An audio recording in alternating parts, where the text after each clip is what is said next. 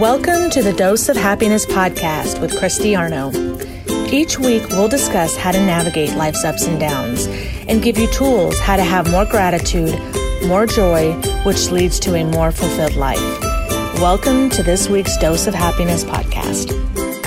Hi, y'all. Christy here. In the last episode, we reviewed questions to ask yourself to help you unravel what your purpose is. These questions are critical to get the creative process flowing and help you to think outside the box. In episode 7, part 1, through a list of questions, we narrowed down what your most strongest interest is, what brings you the most joy, what brings you the most happiness, and what you're really talented at. Our goal is to focus on our top 3. T.D. Jakes says nicely, if you can't figure out your purpose, figure out your passion. For your passion will lead you right into your purpose. Man, I could not have said it better. And that was what our exercise did in the last episode. Helped us unravel by asking a series of questions so that we hopefully can deep dive into what your purpose is. So we put our top 3 on a sticky note and we put it around the house so that we can meditate and let it marinate on it for a while. But in the meantime, while you're waiting, are you bored? Are you stressed out? Now, even if you have a job, maybe you're in a rut. Maybe it's not fulfilling, or maybe you've been recently laid off. So what can you do in the meantime to fill that void? Well, what I'm going to suggest are a series of things to do. But what I ask for you to do is take into account your top 3. So when I give you a list of ideas, how can you make it link to one of your top 3 items?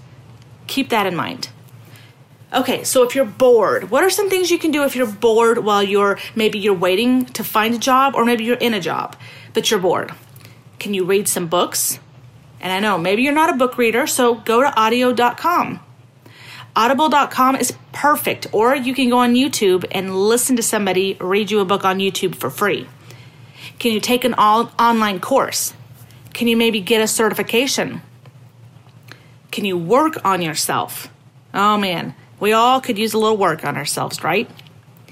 Or maybe there's that area in your house that is the catch-all place. You know what I mean? The place in your house where you know it needs cleaned out.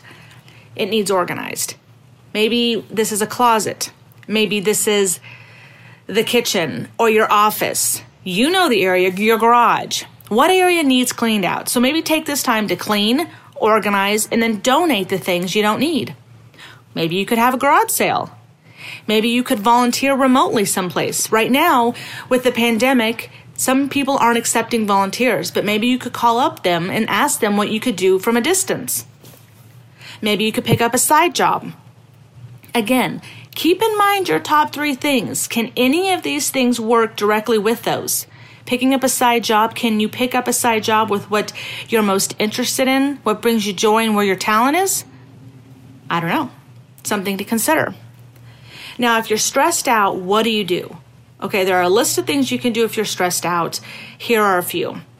Exercise is always the number 1 on anybody's list.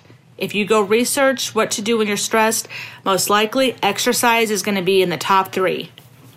But find out what is your favorite way of exercising, because what's great for you may not be great for me. Do you enjoy golf, bowling, riding your bike, walking? Do you enjoy rollerblading? Do you enjoy running? Whatever it is that you enjoy, try to incorporate more of that into your life.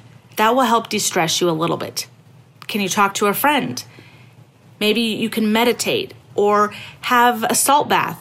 If you throw some Epsom salt in there, it's a great detox as well as relaxing. Maybe you can listen to some uplifting podcasts or YouTube videos. Maybe you can explore your city. Go to those places in your city that you've never been to that you wanted to try. There's also virtual therapists. You can go online and you can meet with a therapist online without ever having to leave your home. These are some suggestions you can do to keep doing the things that bring you joy, but incorporating these things. Because remember, the top 3 things that you put on your list, which should be displayed in your house, those are what you need to focus on right now. Keep those in the forefront of your life, in your mind. Like T.D. Jakes said, if you can't figure out your purpose, figure out your passion.